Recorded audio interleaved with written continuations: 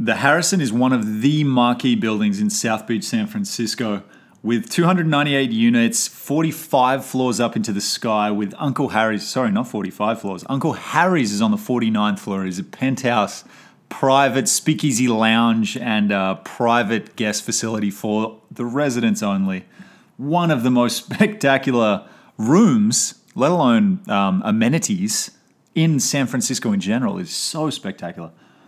Building is really interesting because it's had 32 sales in the past 12 months, and this is going to be more than a lot of other buildings, purely based on its being a new development. It was built in 2014. It realistically started selling end of 2016, end of 2015, start of 2016. The sales really ramped up over the year of 2017 with 32 in total.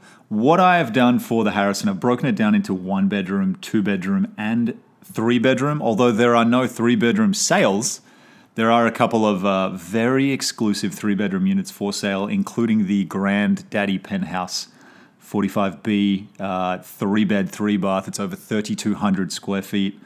It is insanely gorgeous with the best views of the Bay Bridge that you will literally ever see from this city. So, like I said, 298 units. The HOA dues set you back about $1,000 for the 1 bedrooms, and they go up from there.